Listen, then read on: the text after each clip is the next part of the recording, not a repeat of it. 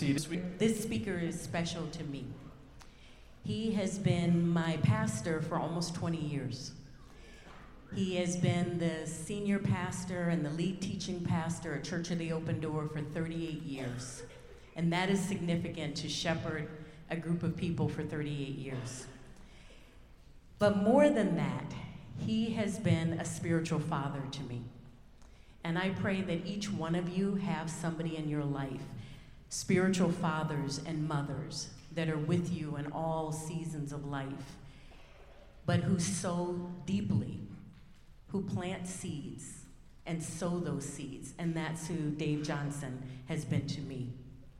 Through life challenges, through a cancer journey, through all sorts of seasons of life, he has been a steady influence, he and his wife. And so I want to pray for him, but I do want to give you a heads up. He speaks really fast. So you got to be paying attention to keep up with him, right? Come on up, Dave. Father, thank you for this man who you have gifted, who you have developed and grown, a man who pays attention to the state of his own soul. I pray for him today that as he preaches here, that we would truly have ears to hear, that our hearts and minds would be open, that we would receive what you have to offer through him. We love you, Lord. Amen. Amen. Thanks, Nina. Thank you, Nina. The thing about talking fast, I will try to talk slow if you try to listen fast. Just kind of speed up your listening.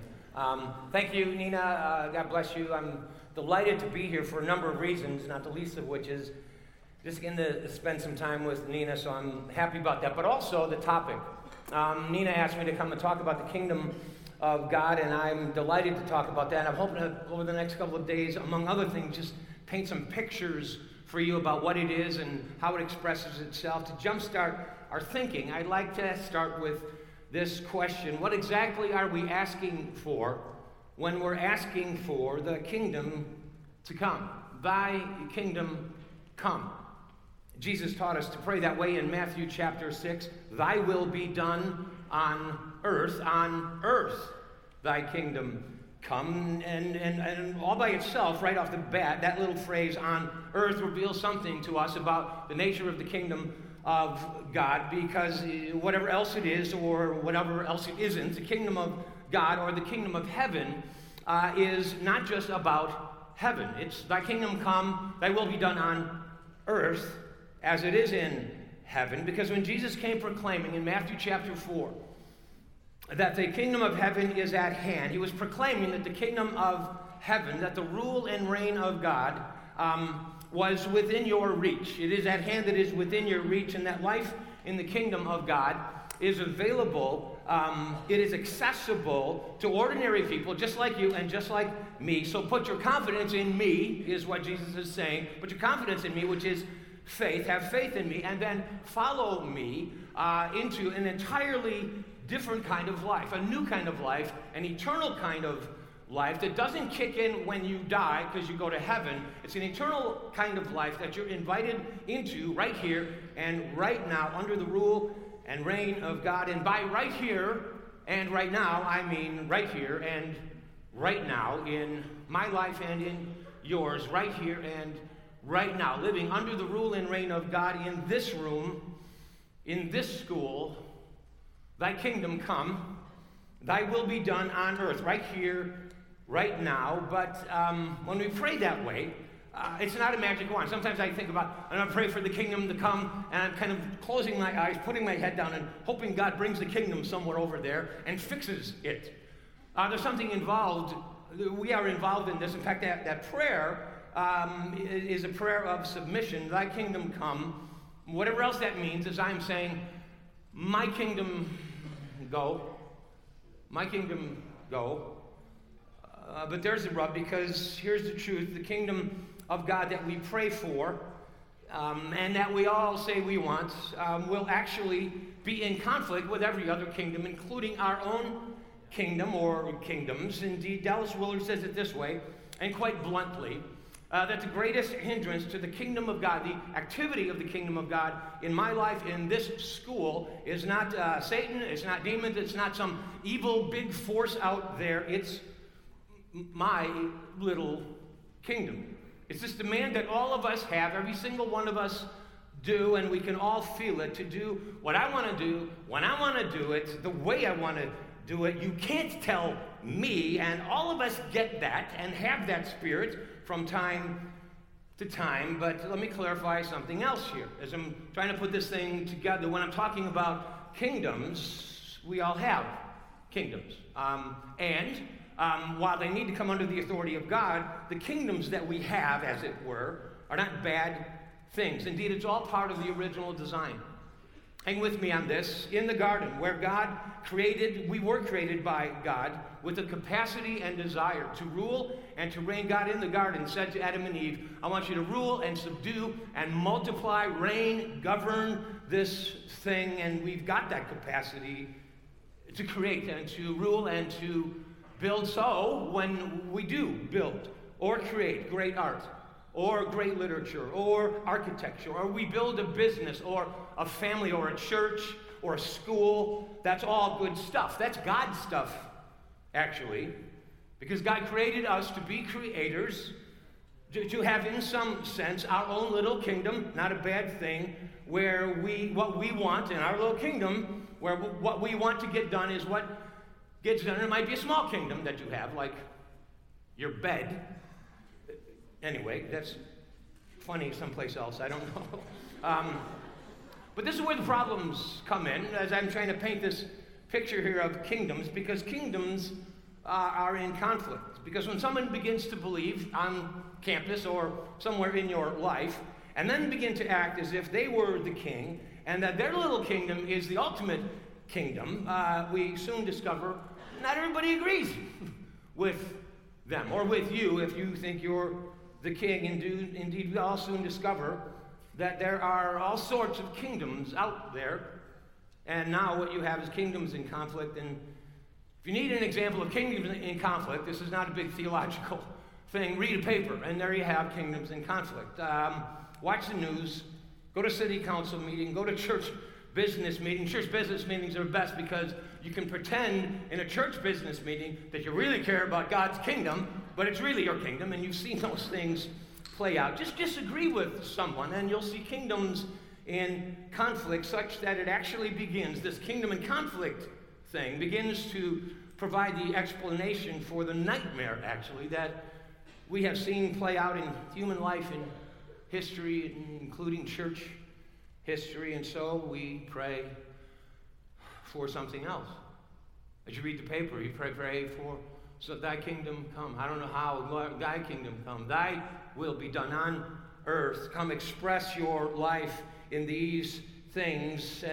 And the thing we need to understand when we say thy kingdom come, it's this, because the only way human kingdoms, which are fine to have, the only way they can actually work is when the people in them are learning to live in submission to the rule and reign of God, in the kingdom of God, right here and right now, all of which means, among other things, this, that the kingdom of God is not just a future hope, someday far away, in a heaven when you die kind of thing. It is a present reality that can bring healing and hope and restoration right in the middle of conflicting kingdoms, and it can bring these healing and restoring things to every aspect of actual life in very practical ways. I want you to think about it, because the rule of God in your life or in mine will have an effect on how you live, on how you love, on how you give, on who you marry, on who you want to marry, on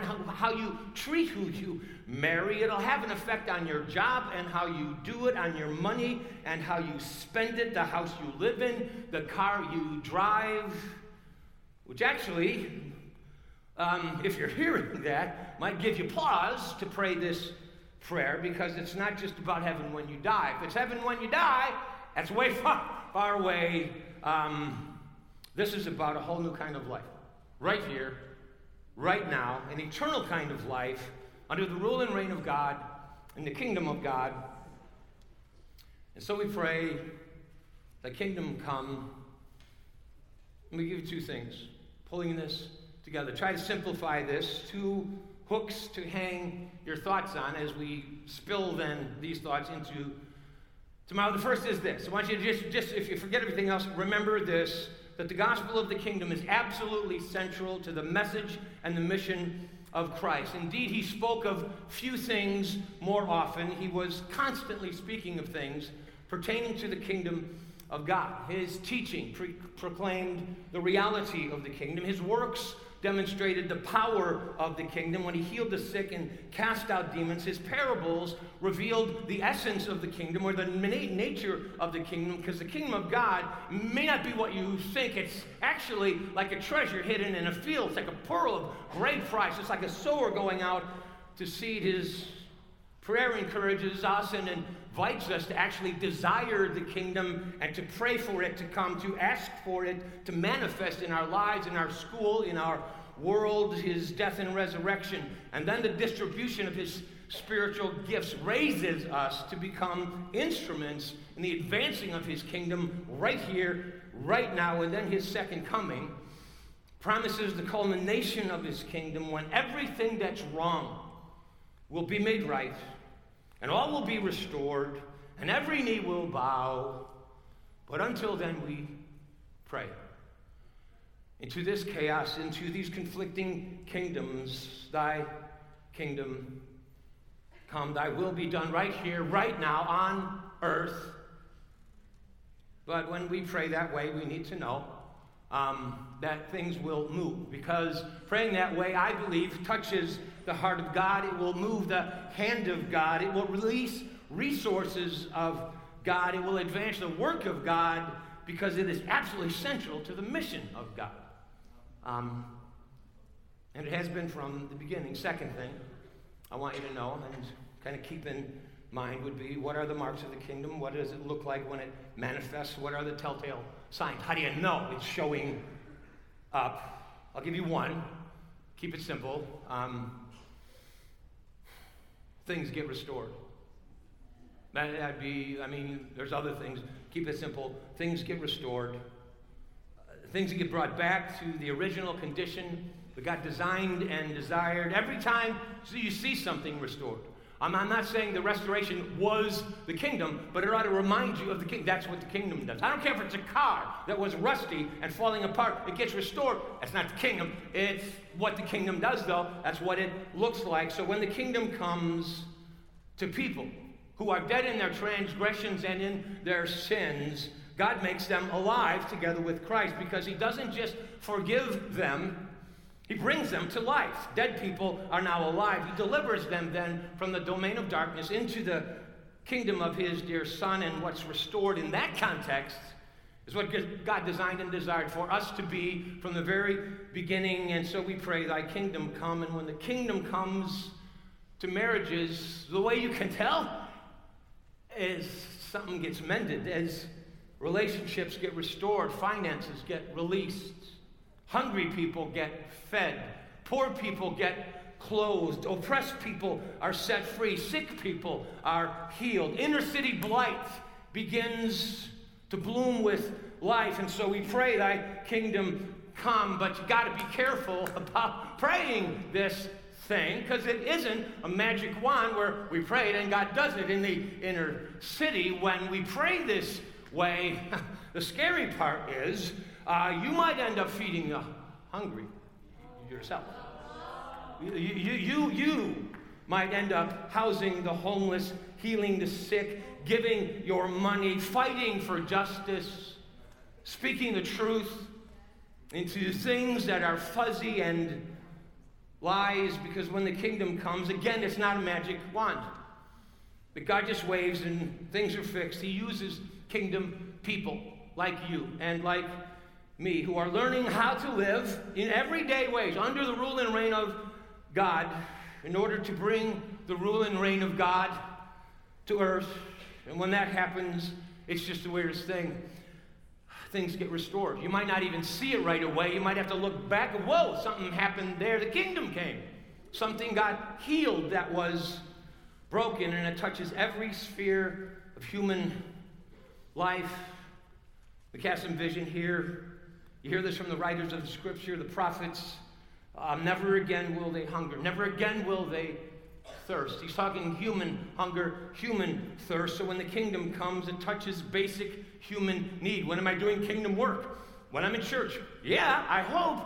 But when you touch basic human need, like hunger and thirst, that's kingdom work. Never hungry, never thirsty. It touches politics and the governing of nations. Isaiah 2, verse 4, they will beat their swords into plowshares, spears into pruning hooks. Nations will not take up the sword against nation, nor will they train for war. In Isaiah 11:6, the wolf will lie down with the lamb. Fat chance. Infants, listen to this. This is a dream of the prophet. Infants will play near the hole of the cobra, put their hands in the mouth of a viper, and not be harmed. The imagery there is that natural enemies will no longer be natural enemies. There will be some sort of peace. So young women wouldn't be afraid anymore. To walk through a park in the middle of the night, parents wouldn't have to tell their children to never trust strangers, and the lion would lie down with the lamb, and the dog will make peace with the rabbit, and the cat will be no more. Yeah. Pretty sure the kingdom of God is not going to arrive on Air Force One. Jesus rode in on a donkey. Incredible contrast there. But what if the guy on Air Force One, and I'm not talking about necessarily our present president, I'm just talking about someone in that kind of position of power. What if that guy, that gal, that man or woman began to pray every day, thy kingdom come, my kingdom go? You think it would be different? You think that's naive to think someone would pray that way? Do you think that a leader like that could actually lead? Could they lead a church if they were praying, thy kingdom come, my kingdom go? You think petty squabbles would vanish? Would the hungry get fed? Would the poor be clothed? Would blind people see? Lame people walk? Would dead people rise? Dream with me just a little bit, because when the kingdom comes and God uses us to be agents of it, teenage girls will look at magazine covers and then in the mirror and think to themselves, I look just right. I look just right. Because under the rule and reign of God, beauty itself gets redefined, and we will see and celebrate the beauty God sees, regardless of size or shape or color or gender. And so we pray, thy kingdom come. It changes everything, you guys. Family life is redeemed. Luke 1 verse 7, the hearts of the parents will turn to their children. So when the kingdom comes, no separation or divorce, no adultery or abuse or neglect, no unloved or unwanted child, not one. Feels like a dream. That's why we pray, thy kingdom come. To my life first, to my desires first, under the rule and reign of God will I live. Members of a household will stay up late at night, thinking up ways to bless and to serve the other members of the household. Little children, when the kingdom comes, will insist that their brothers and sisters get the biggest piece. And people will turn on television shows with titles like, my spouse secretly loves me more than I ever dreamt. Ezekiel 36 says, when the kingdom comes, hearts of stone are replaced with hearts of flesh, so hearts that can't feel or love or forgive or give find supernatural capacity to do all of that. And then maybe the most beautiful words ever written about the kingdom of God, Revelation 21, and I heard a loud voice saying, now the dwelling place of God is among men and women. Amen. And he will live with them, and they will be his people, and he will be their God, and we will feel at home. We talk sometimes about the power of a vision. Well, Jesus cast the ultimate, most compelling vision that the human race has ever heard when he said, "The kingdom of heaven is within your reach. It is accessible to you. It is available to you through me. So put your confidence in me and begin to follow me and my way of living and loving." Incredible vision he cast. Because when people heard it and then began to understand it, they started devoting their lives to it. They gave their hearts to it. They sacrificed their possessions for it. Their homes and their careers became about it. They lived for it. They died for it. And they did it laughing and dancing and singing for joy. And all of that starts with this really little thing, a prayer. It's the rule and reign of God. That the kingdom of God would come into my heart and yours, and my life and yours, into this room and to this school. And so we pray, thy kingdom come, thy will be done, my kingdom go, thy kingdom come on earth right here, right now. And when that begins to happen, you'll know. Because people who were dead in sin will begin to come alive. And then people who were far off will be brought near.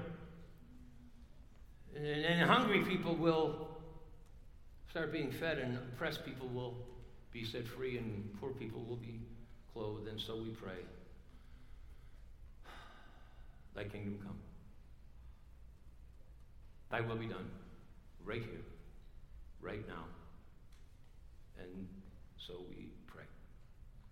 It starts small.